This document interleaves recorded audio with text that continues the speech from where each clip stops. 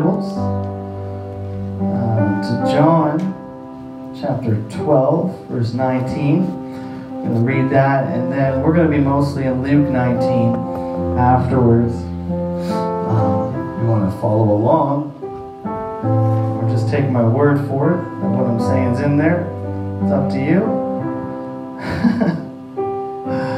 John 12 and 19. It says, "And the Pharisees therefore said among themselves, Perceive ye how ye prevail nothing? Behold, the whole world is gone after him." As you can see from my title, it's Palm Sunday. I'm just going to call this one, "The World is Gone." Let's pray once more together. Jesus, again, we thank you for your presence. God, you're anointing your word. I pray, God, that you would minister to us today. God, I pray that you would speak to us through your word and challenge us. God, make us more like you. In Jesus' name. Amen. You can remain seated, I suppose. That's how you want to do it. Whatever. I'm going to take a while to get to my main point. We're going to go through the story of Palm Sunday, I guess. Today that's what it's called. It's a big old day. For some, the Sunday before Easter, it celebrates the story of what we call the triumphal entry, which is we like to give names to stories in the Bible, but it's recorded in all four Gospels. We're going to mostly follow along with Luke's. We're going to jump around a bit for some points, but it's when Jesus makes his way to Jerusalem, riding on a donkey, or like a king, but a little bit different than most kings would. So we're going to kind of go through the story, hit some points on the way before we get to the main point. So be patient, hold your horses or donkeys, whatever you got. But I feel it's important to take the whole story so we know everything that's going on. It's one of those stories that we're familiar with for the most part.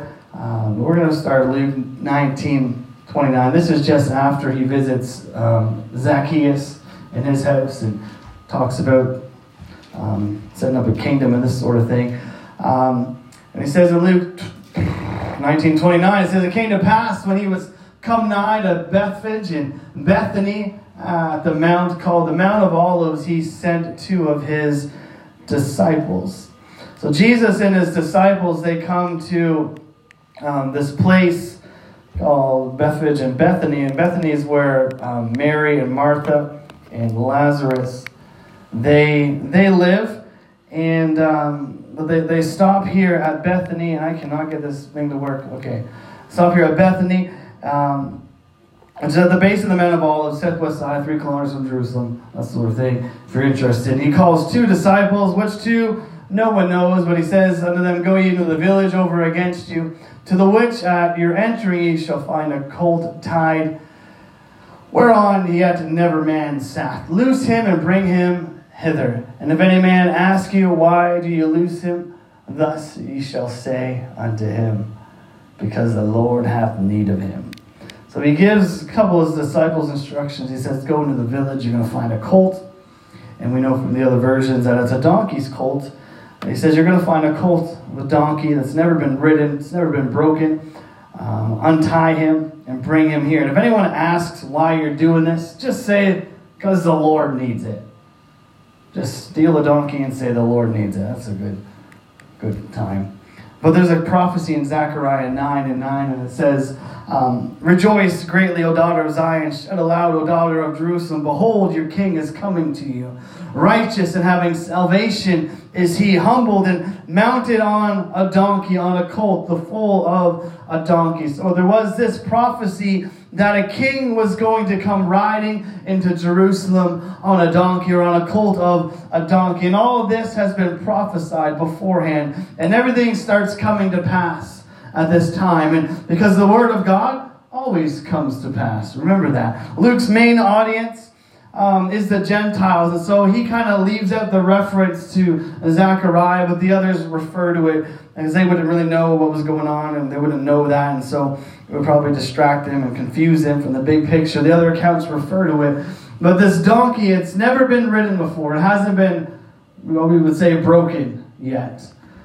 Donkeys, they're known for their cherub-like demeanor, right? How easy they are to get along with, and how their willingness to go along, how flexible and open-minded. That's what you say when someone's, being really flexible and easygoing. You refer to them like a donkey, right? No. Just seeing if you're paying attention. Donkeys are known for what? Being stubborn. Ever call someone a donkey? Hopefully you haven't.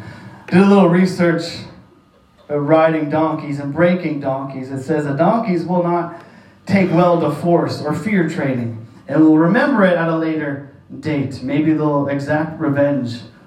Who knows? But many a good donkey, it says, has been ruined by training not conducive for a donkey, but more for a horse or a dog. So you can train a dog with fear.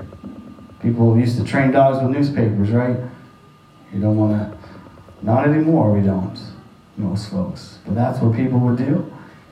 I'm not saying beat your dogs. I'm just saying that's how people have trained dogs in the past. But you can't do that with a donkey. You train it differently. You want to make friends with a donkey. This is how you train a donkey. You got to befriend it. I don't know, invite it over for dinner. Make it a sandwich. Ask it about its childhood. I don't know. You make a friend. You make friends with donkeys. You gain their trust and respect before you start training them to ride or carry a rider. Your donkey should be trained to walk well on a lead. It should be a friendly, tame donkey, ideally. Anyway, training should begin in a calm and individual manner. If you're in a hurry, forget it. Buy one already trained, it says. Training an animal to ride or drive takes time. This is not something that happens overnight. This is a time-consuming enterprise. Some people think that they can take an unbroken donkey to the lake and get on it and ride it. Good luck, it says. So training a donkey, just riding it, that's never been ridden, that in itself is a miraculous thing. So this to be happening, for Jesus to ride this donkey that's never been ridden, it is pretty remarkable that Jesus is going to ride this colt that's never had anybody ride it. It's never been broken. That the owner would even allow this to happen. The owner is probably familiar with donkeys, knows their temperament. Anyways, this part's pretty incredible that this even happens. But Jesus, as we see all throughout the Gospels, throughout the Bible, he has the habit of taking things that are a bit unusual and using them. Thank God. Or I wouldn't be here.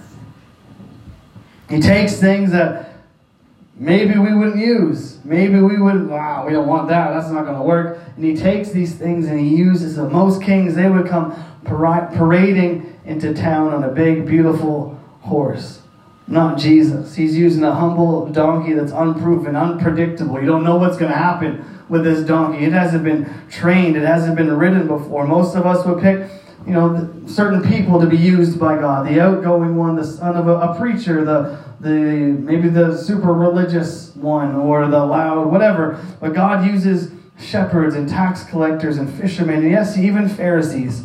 He uses all kinds of people. He never does things the way that we think he should or the way that we would do them. He does them in his own way, and that's why we can't judge or allow ourselves to be frustrated when it's not going the way that we think it should, because if you've been living for God any amount of time, you should know by now that it never does. It never goes the way that we think we should, or it should. He's going to do it his way, which is always the best way. We need to get out of the way and let him have his way. And that's all I got to say about that. Verse 32 says, they that were sent went their way and found even as he said unto them. So again, this whole thing comes to pass. Jesus said something was going to happen. It did. As if there would be any doubt. Everything he said, they found the colt, no problem. They found it where it was supposed to be. They found it. And this all really comes down to obedience. There's an order for them to find things the way that Jesus said they would be. They needed to do exactly as Jesus said. Right? Make sense? If they didn't go where he told them to go, if they didn't look where he told them to look, do you ever have someone tell you to find something? Your wife, perhaps. Can you get this thing? It's in such and such a place. Sometimes it is, sometimes it isn't. But if you don't go look in such and such a place, you're probably to find it. Right? Jesus tells them to go to a certain place to look for a certain thing. It all comes down to obedience. If they didn't go where he told them to go, if they didn't look where he told them to look, if they just said, yeah, that sounds pretty foolish, getting a donkey, doesn't he know you have to break a donkey? Doesn't he know you can't just ride a donkey that's never ridden? Let's go find a horse. Let's go down this road. Let's go find something else. Let's go get a donkey that's been ridden on. He's not going to know. Let's go get a donkey that's been trained. We don't want this. We don't want this embarrassment. We don't want this big scene. Jesus getting tossed off a donkey. We don't want that. Let's go do this instead. Oh, there's a camel. That is so much better. Camels, they got built-in seat rest, back rest. That's what we should get. We should get a camel. And if they had done that, they wouldn't have found what it was that Jesus sent them to look for. They wouldn't have found what they were looking for. And sometimes we can have that same sort of attitude and that tendency to maybe think we know better than Jesus. Jesus will say something to us, maybe in prayer, maybe in the Word as we're reading, and say, I think we're going to do this instead. None of you folks have ever done that. I know. Well, we're gonna do that. Maybe I'll try this instead. It's almost like what he said. It's almost like what he's asking me to do. But I'm gonna do this instead, and maybe he won't notice, and maybe we'll just get a little workout anyway. It's not exactly what I'm supposed to do, but it sounds good, and this seems better to me. It makes more sense to me. And when we do that, we go our way. We think we know better. We miss so much of what God wants to do in our life. Jonah, go to Nineveh and preach. I think I'm going to go to Tarshish instead, because I don't like Ninevites. Oh, look, Jonah, you're in a whale. God told him, don't gather more manna than you need for the day or it's going to go bad. And someone did it anyway. And guess what? It went bad. Don't take anything from the enemy. Just leave it all. Achan's, I'm going to take some stuff. This stuff looks pretty good. I'm going to hide it under my tent. Oh, look, now you're dead. Don't look back when you leave Sodom and Gomorrah. But I just got to... It's not going to do anything. Oh, now you're a pillar of salt. Disciples, you're all going to abandon me. Not me. Yes, Peter, before the rooster crows, you're going to deny me 3 times. Sell all you have, give to the poor, and follow me. I can't do that. It goes away sorrowfully. So many times, even in the Bible, God tells someone to do something, like, I'm going to do it differently, and it always works out wrong. If we want to see what God's going to do, we got to do what God says. If we want to find the donkey, we got to go where he tells us to look.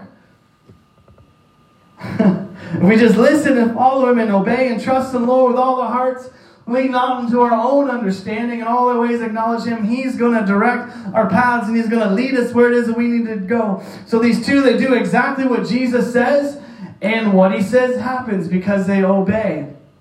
Because they obey, as simple as that sounds, they see the word come to pass. We can't ignore the word, and we can't ignore what Jesus says and expect the word to come to pass. That's just the free bit. That's not the real message. Verse 30 to 34 says, and as they were loosing the colt, the owners thereof said unto them, why loose ye the colt? Why are you taking my donkey? Who do you think you are? And they said, oh, the Lord have need of him. So these guys, they just go up to a colt. They start untying it, and this to me, I talked about it before, but this is just hilarious to me that these guys are just going and taking someone's donkey. Didn't even ask. Just loosing it, taking it, and the owners come out, as you would. Hey, what do you think you're doing? What's going on, bud? Why are you untying the colt? Oh, Jesus needs him. Cool. A donkey was used for transport, for carrying things. These two disciples, they didn't, these two disciples, these guys didn't know. They come in the yard and they start loosing their donkey and says, well, the Lord needs him. And they let them take the donkey. I mean, obviously Jesus isn't going to send them to the wrong house. He's not going to send them to some cantankerous old fool. They're going to have to fight to get the donkey. That's going to threaten them or whatever. He's going to send them to the right people. But still, these guys that own the donkey, they had to let the disciples take the donkey.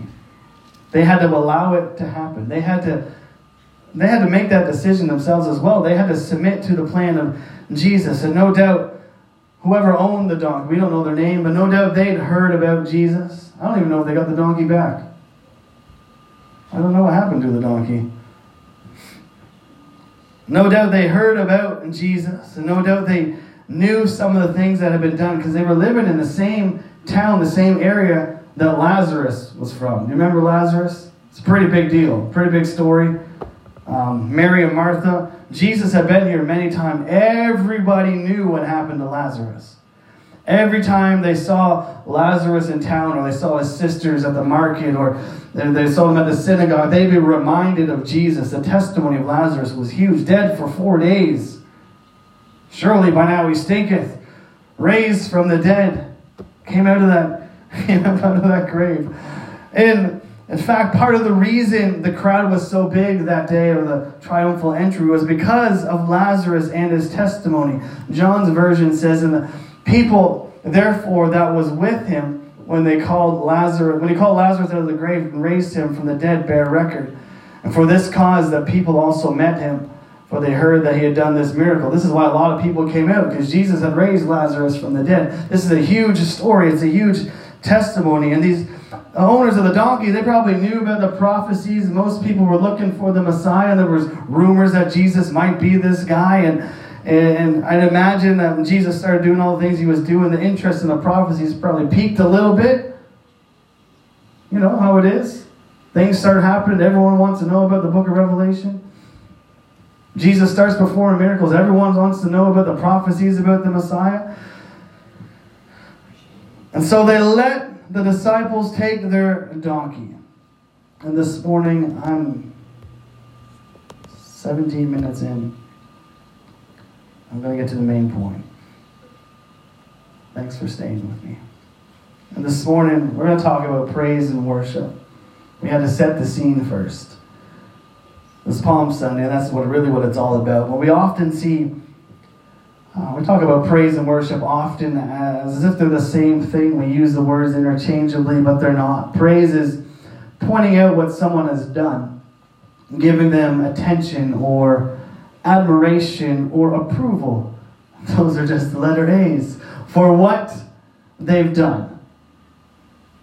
We can praise anyone, and it's not a sin. We can praise our kids when they do something good. Learning how to walk. Oh, good job. Finally you're walking. Good job. Everyone's clapping. You know, Felix is getting cheered all the time, every day. Something he does. You know, kids do something, we clap and we cheer them on. You praise an employee for a job well done. You know, good job, whatever. But worship is different. Worship is a reverent honor and homage given to God for who He is. God is holy. God is worthy. He is God, and He is God alone. Giving Him what He is worthy of, submitting ourselves to Him. Praise is for what He's done. Worship is for who He is. Praise begins when we start pointing out the good things about Jesus, all He's done in my life, and how He's saved me, and how He's holy, and how He's a miracle working God, talking about His faithfulness, talking about His goodness, talking about His grace and His mercy. And worship begins when we submit to the Word of God, and when we step aside and let Him have His way, and we humble ourselves. When we talk about Palm Sunday, we talk about the palm branches. We talk about the rocks crying out, and talk about Hosanna and all these things, and they're all important. They're all part of what we call worship. But this whole story starts when someone submits and surrenders to God and to His Word. I had plans for this colt. I had plans for this donkey, but Jesus needs him, so I'm going to give him away. I had plans for my life, but Jesus wants my life, so I'm going to surrender to Him. And as we step back and we raise our hands and we let go of our control on our lives, or whatever it is that we have, it's not about me anymore. It's about what the Lord has need of. It's about what the Lord wants from me. It's about what the Lord deserves. It's about Jesus. It's not about my plans. It's not about my stuff anymore. It's not mine. I surrender. I give it to Him, and that's where worship begins. And it starts when we take our hands off of our stuff and our lives, and take our hands give up our control, and we submit to Jesus and whatever it is that he wants, and we lay ourselves down as a living sacrifice. We lay our lives down, and our time no longer matters. Our stuff no longer matters. And this all starts with the two disciples and the owner of the colt. They are the first ones in the story who act in worship, and they take it back to Jesus and the other disciples. In verse 35, it says, they brought him to Jesus, the donkey, and they cast their garments upon the colt, and they set Jesus thereon. And they bring the donkey to Jesus, and then what? They, the disciples, they cast their garments on the colt, and Jesus sits on it. Other versions say they threw their cloaks. A coat or a cloak is how you choose, or how you chose and still choose how you want the world to see you. When you get dressed in the morning, you put on whatever you put on, you're choosing how the world is going to look at you. There's a certain way we dress for certain occasions and things. We'll dress differently if we're going to a wedding or a funeral, or we're going on different jobs. You graduate, you wear something different than you would normally. The way we dress reflects how we want the world to see us. We want, we're going to a graduation. People put on a nice dress. You go to a wedding, the bride and the groom dress a certain way because all the attention's on them, mostly on her, unless the guy's doing something dumb.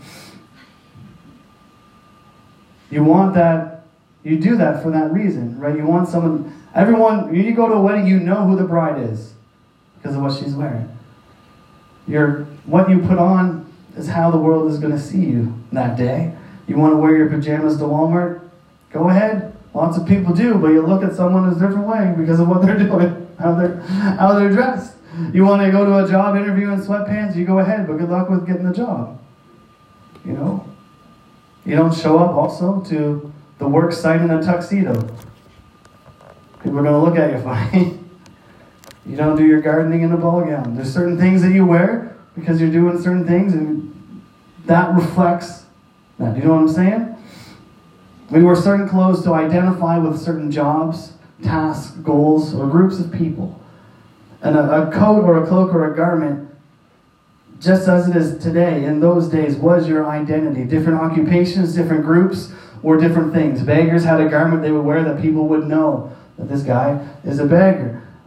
Kings wore certain things. Priests wore certain things. Fishermen wore certain things. You could tell who a person was generally by whatever it was that they were wearing. If they're a working man, they wore certain things. If you did certain jobs, whatever. You get what I'm saying? Your identity was wrapped up in whatever it was that you were wearing, and there's a significance there. So all throughout the Bible, Joseph with his coat was so special, his brothers almost killed him over it. David took his off and embarrassed his wife while he was dancing before the Lord. Bartimaeus in the Gospel of Mark throws off his beggar's garment when he goes to see Jesus. The prodigal son comes home, and the father, what does he do? He gives him a new coat. It's identity. And praise starts when our attention is drawn to Jesus and we start to speak about his goodness. But worship starts when we realize that this is about him and not about me. And it continues when we start to lay down some things. When we lay down our garments, when we lay down our cloaks or our identity. When I'm worshiping Jesus, I am not the pastor. I'm a worshiper. I'm not a follower. I'm just a worshiper.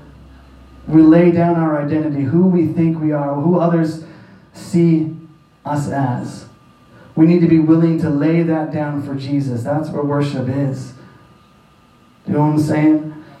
Without that outer garment, everyone looks the same. Without it, you can't tell who's a priest, who's a Pharisee, who's a king, who's a fisherman, who's a butcher, a baker, a candlestick maker, who's a blind beggar. You can't tell when they take that outer garment off and they lay that cloak down. And if we are truly going to worship Jesus, we need to realize that none of that stuff matters. None of the things we choose to identify with matters in the presence of Jesus. Our occupations don't matter. Our sweet style doesn't matter. It doesn't matter. The principle is found in Galatians chapter 3, verse 28, talking about the church. If I could get it to work, it says, there is neither Jew nor Greek, there is neither bond nor free, there is neither male nor female, for you are all one in Christ Jesus. Who you are and who you identify with does not matter in the presence of Jesus. You cannot worship Jesus fully and still cling to all of these things. If you want to be free in worship, you're going to have to lay down that cloak. And right now, our world is obsessed with identity. Gender, race, politics, sexuality, pronouns. It is insane. But when you are worshiping Jesus, you are just a worshiper. It's not about me. It's not about what I identify as. I'm a conservative, or I'm a this, or I'm a that. It's about Him. You're not white or black or Jew or Greek or Gentile, Canadian, Filipino, French, English, Indigenous, male, female, liberal, conservative, some other third thing. You are a praiser. You are a worshiper. That is what it is about. You cannot worship our identity. We cannot worship our identity in Jesus at the same time. One of them needs to go. In order to worship, we need to lay some things aside. But if we're going to truly worship Jesus, none of that matters. We need to be able to lay that stuff down. We need to be able to realize this isn't about me. This is about the King. This isn't about who's looking at me. This isn't about how people see me. I really don't care how people look at me. Like David said, you thought that was bad. It's going to get worse.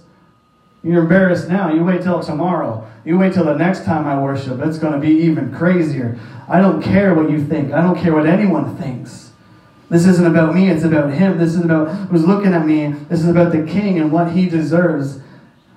It's not about what I look like or what I sound like or who's looking at me. It's about what the King deserves. And we will never be able to truly worship the way we're supposed to until we're willing to lay ourselves down and our pride and our appearance and our reputation, our identity. And look what happens in verse 36. And as they went, they spread their clothes in the way. Some disciples, they spread their coats for Jesus. And they laid them down to worship the King. And as they went, more people began to do it. More people began to lay down their clothes. More people began to lay down their coats. Worship is contagious. Praise begins to spread. And it all starts with the owners of the donkey letting the disciples take him. Letting Jesus have His way, obeying the word of God. And it continues when some disciples lay down their garments, and it spreads as others start laying down their garments too. Matthew 21 and 8, it says, a very great multitude spread their garments in the way, and others cut down branches from the trees and strawed them in the way. They didn't have any outer coats, so they just cut down palm branches, and they started laying them in the way. And the crowd gathers, and they all start doing it together. They all start doing it too. And some didn't have garments, so they put the branches. And it's generally believed they waved them. It doesn't say that in the Bible and where that came from, but it's not in there. But that they start laying down whatever they can. And it spreads. Because I don't know if you notice this, but worship is contagious.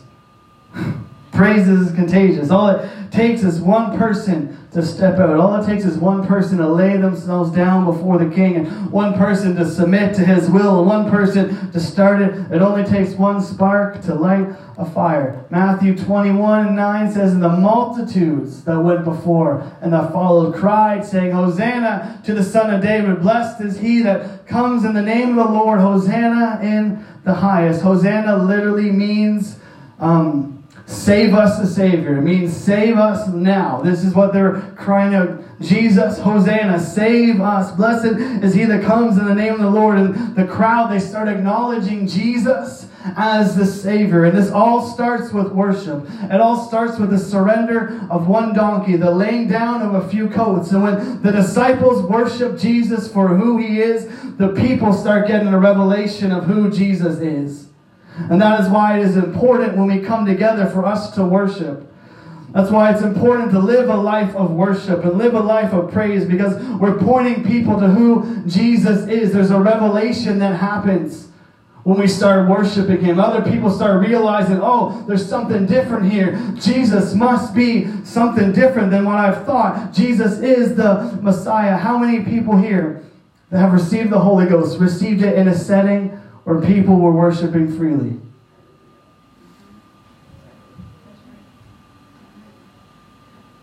Right? That's how it happens. I mean, that's the easy way to make it happen.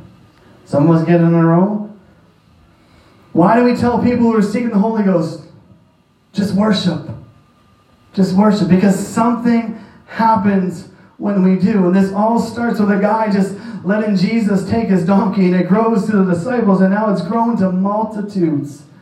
Don't underestimate the importance of simply just obeying Jesus. Don't underestimate the importance of simply submitting your will to his. I doubt the guy that said, yeah, take him. I doubt he thought that it was going to get this big. That they'd make a big Christian holiday about it. That we'd be still yammering on about it a couple thousand years later, talking about this guy and his donkey. Sometimes we're unwilling to step out. We're unwilling to obey and unwilling to worship because I really don't see how this is going to make a difference. I've done it before. Nothing's happened.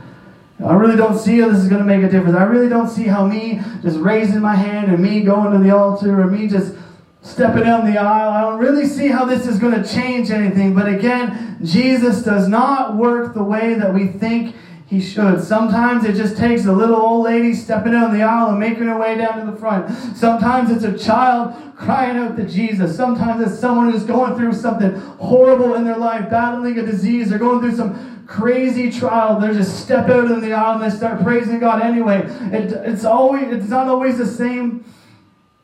It just takes someone willing to surrender. And we think, oh, well, there's no point. It's not going to make any difference. Who really cares? Can we only worship if we know that it's going to blow up? Can we only praise if everyone else is? Because that's not worship. If you're waiting for someone else to, you're missing the point. Sometimes you may be alone. I want to tell you, every time you step out, the whole church is going to catch on fire. But half the time, we don't even want to. That's not my notes, but sometimes they will, sometimes whatever.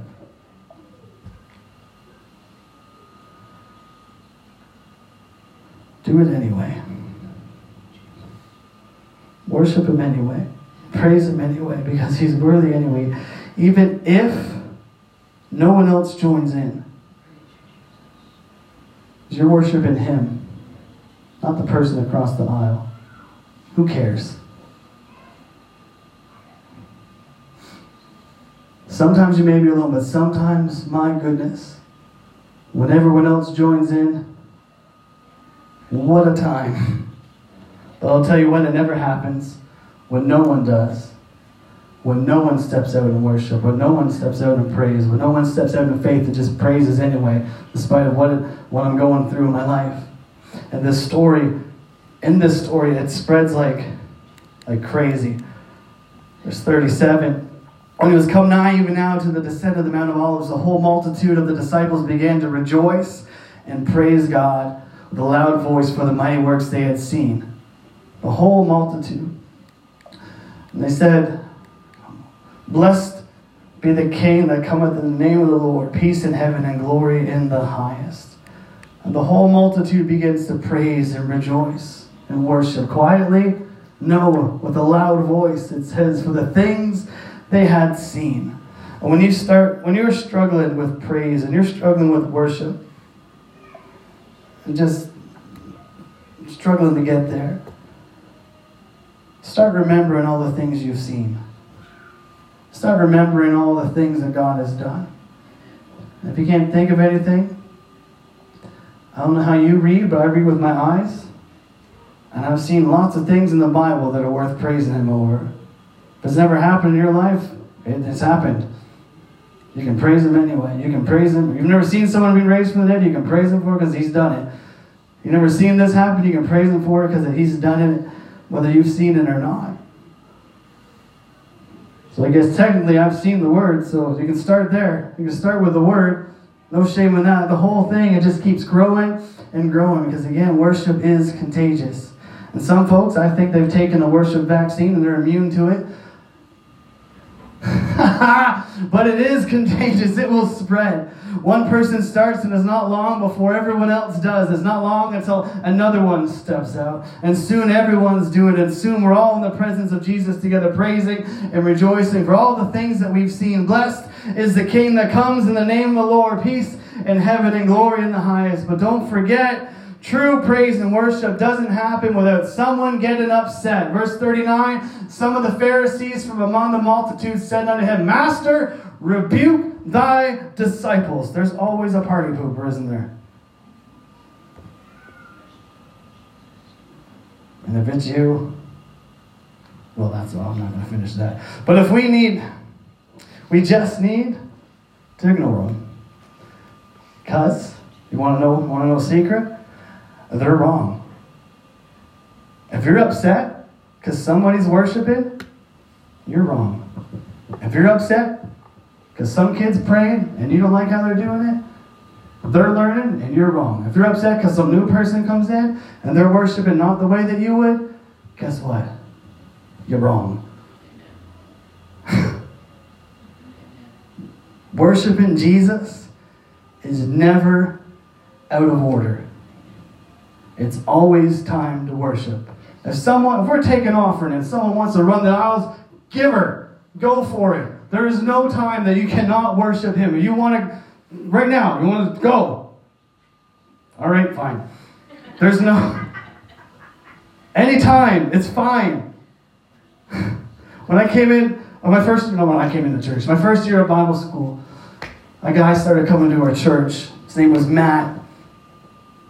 Because you might remember him. If you ever seen Matt, you don't forget him.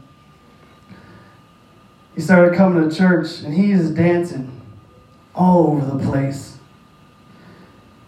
He struggled a lot with drugs and addiction. And used to go to the club or whatever, dance all weekend long, he told me. So he said, when I come to church, I want to do it for Jesus. And we got a way that people dance in church. Matt didn't know that way yet. So he's just up there like doing all kinds of crazy stuff, and everyone's just shaking whatever he's got. He didn't know any better. Did it look weird? Yes. Did it make some refined church folk uncomfortable? Also, yes. But was he worshiping Jesus? Yes. I remember another lady when I was growing up. I'm not going to say her name because she's married to a pastor now, a preacher. She's a few years older than me.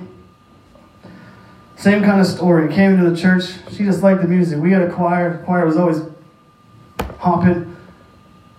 And she started dancing. She didn't dress like a Pentecostal. She didn't dance like a Pentecostal. Some ladies got upset. Some folks were like, Pastor, you need to talk with her. She never dancing like that. People are looking. She's drawing attention. She was just praising like she knew how. God worked on her, obviously.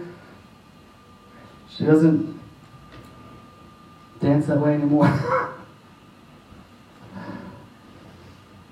I think her moves have calmed down. But people were so upset. How dare she? How dare Matt dance like that? Dude, what is he doing? What is he trying to start a conga line? What's he doing here? Like, how dare he do that? That looks ridiculous. We have a dignified way to worship. And this is what the Pharisees are like. They get so upset. They say, Jesus, you got to have a talk with your disciples. They're not doing this the right way. Like Hal with David. You got to tone it down a bit, dear. You're embarrassing me. That's not how a king's supposed to worship. That's not how a king's supposed to praise. The Pharisees, they thought they had a monopoly on this thing. They had a monopoly on praise. They knew how to do it. They were dignified. They were refined. But when the Spirit starts moving, you can't control it. Man cannot control it. If someone wants to, whatever. I'm not saying you need to get up here and dance like Matt, but I'm not going to stop him. Verse 40 says, and he answered and said to them, I tell you that if these should hold their peace, the stones immediately would cry out. Jesus said, this thing is growing so much, and if I tell them to stop, if I tell them to stop praising, if I tell them to stop worshiping and laying down the branches and laying down their coats, and if I tell them to stop shouting and praising, the rocks themselves are going to cry out. That's how big this was getting. That's how contagious this was. It's going to spread to the stones and the rocks. Worship is contagious, and worship is incredibly important. A church without worship is a dead church. Worship brings us closer to Jesus and puts the King in his place and keeps us balanced. Worship puts us where we need to be, in our place, humble before him. And it all starts with one person, but it spreads across to everyone else.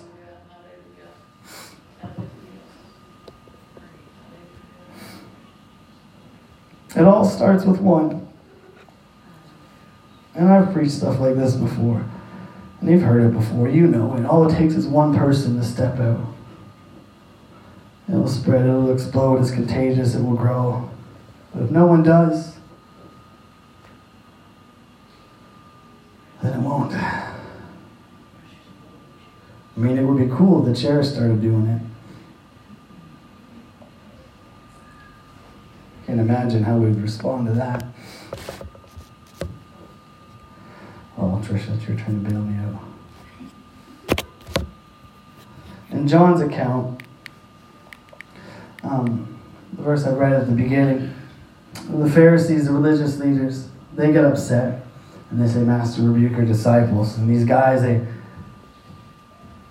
Jesus says, the rocks are going to cry out. And they kind of just back off to themselves and they start grumbling. As people often will. I've been at services where you go out in the foyer and there's a bunch of grumbly people out there. Remember a couple of youth conventions? Go out and everyone's complaining about how they're doing things. And they're off grumbling to themselves and they say among themselves, perceive ye how ye prevail nothing. Behold, the world is gone after him. We can't do anything about this. The Pharisees are always fighting for control. When this praise and worship spread like it was, they just gave up. They said, there's nothing we can do. We've lost control. The whole world has gone after him. We've lost our people. They've gone after Jesus. We've lost. Everyone has gone after him, and that is how powerful praise and worship is. It wrestles power back from institutions. They cannot control it. They cannot restrict it. You saw what happened in Kentucky a few weeks ago. Methodist University, very dignified, very structured. They surrendered to him, God, and they started worshiping. But for weeks, people came from they were speaking in tongues. They didn't even believe it, and they're speaking in tongues. They're getting baptized in Jesus' name. All kinds of things were happening. They couldn't control it. They tried, and they couldn't control it. They can't restrict it. The world is going to follow something. People are going to follow something, and we have the opportunity and the ability to point them toward Jesus with our praise and our worship and how we live our lives, because the world is looking for something or someone to follow. Just look at how quickly people grab onto the new movement of the day. Whatever we need to get upset about today, we're going to latch onto this, and we're all for these rights right now, or we're for this, or we're for that. Just passionately, they throw themselves at whatever it is. They want to follow something. They want to go after something. Every couple of months, there's something new, and we have the opportunity to point them towards Jesus with our praise and with our worship. We can point them towards him, the Savior of the world, who took their sins to a cross, who has the gift of salvation. And so the question today on this Palm Sunday is, are you gone? Are you gone after him? The Pharisees were upset because the whole world was pursuing Jesus. Have we had that effect on people in our lives? Are they upset with you because you're gone? I can't even talk sense to him anymore. all he cares about is Jesus. I can't talk sense to her anymore. All she wants to do is go to church. All she wants to do is pray. All she wants to do is tell me about all the things that Jesus has done. I'm sick of it. I can't control it. Are you gone after him? Are they upset because you're gone? Because everything revolves around him. They lay down their coats and their identities to praise and worship him. Are we willing to do the same? Are we willing to live a life of complete surrender and worship to Jesus? David said, I will bless the Lord at all times. His praise shall sometimes be in my mouth. Occasionally his praise shall continually be in my mouth. Everything that comes out of my mouth is going to point to Jesus. Everything that comes out of my mouth is going to point to him. That's how I'm going to lead people to him. That's how the world's going to go after him. It starts with us pointing. What are we talking about? What's coming out of our mouth? What are we saying? His praise shall continually be in our mouth, in my mouth.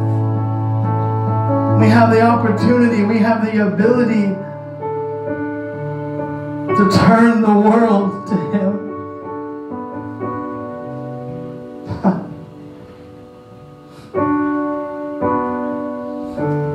I heard a story the other day. I was listening to a missionary talk. It's a missionary to the Philippines. His father one of the original missionaries. When he went there, I think there was 13 churches. There's over 1 million UPC members in the Philippines today. And there's a place, I think it's up north in the mountains. It's so dangerous. You can't go there if you're not Filipino. They'll kidnap you. They'll try to get ransoms. This is what they do. That's what they're known for. This area. Kind of like a surrounding. Anyways, and so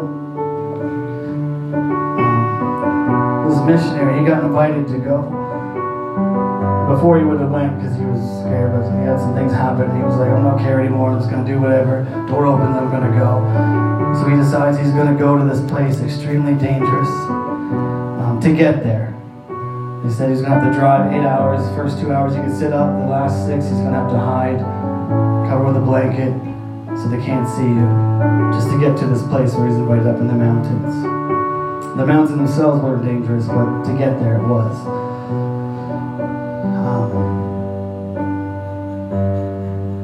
Some contact he had, he hears about his trip. He's like, if you can delay it 2 days, we'll fly you in with a helicopter. We'll clear all the gangsters out. We'll get you in safe. And so he does that, and he gets there. He has no idea why they've invited him. He has no idea what this is all about. So he asked them, they tell him the story. They said, 40 years ago, a missionary came through. Spent one day and preached, baptized them, went on. One day he spent there. He said, we've been hoping and looking for a missionary to come back. We want to show you what we've done with the gospel. We want to show you what we've done with what we've received. And there's a bunch of pastors there, and they're all telling this story, and they start pointing up at the mountains, and they're talking, naming all the churches in all these places. Just pointing up here, there's a church, up here there's a church, there's a church here, pastor there, whatever. And the whole area, once you get past the gangsters, the whole area, 98% been baptized in the name of Jesus and filled with the Holy Ghost.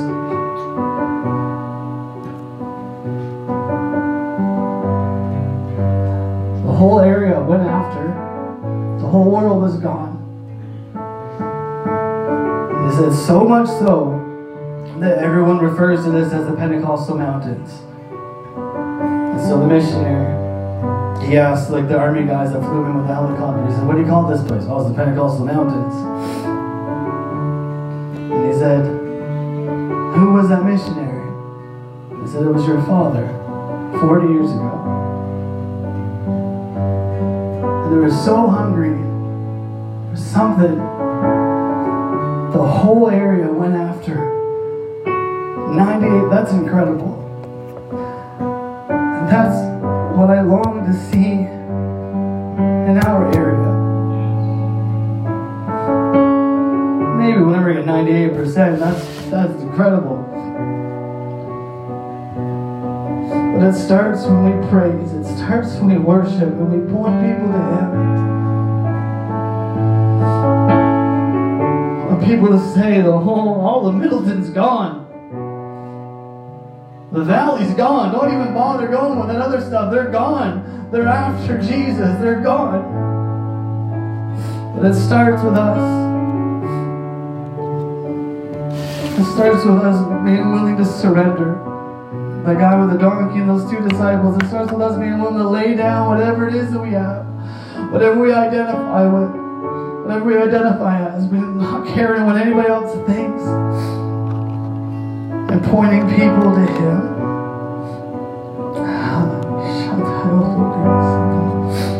I had preached an incredibly long time today. I'll open the altar. I just want, this Palm Sunday, I wonder if we could just take some time. Let His praise be continually in our mouths and make up our minds. We're going to take this. We're going to spread this to our homes. We're going to spread this to our neighbors, our communities. We do that by laying down, by worshiping, by laying down ourselves and letting His praise continually be in our mouths. All right, I'm done. Take her away. Let's pray. Let's praise Him today. He is worthy. He is our Savior. Hallelujah.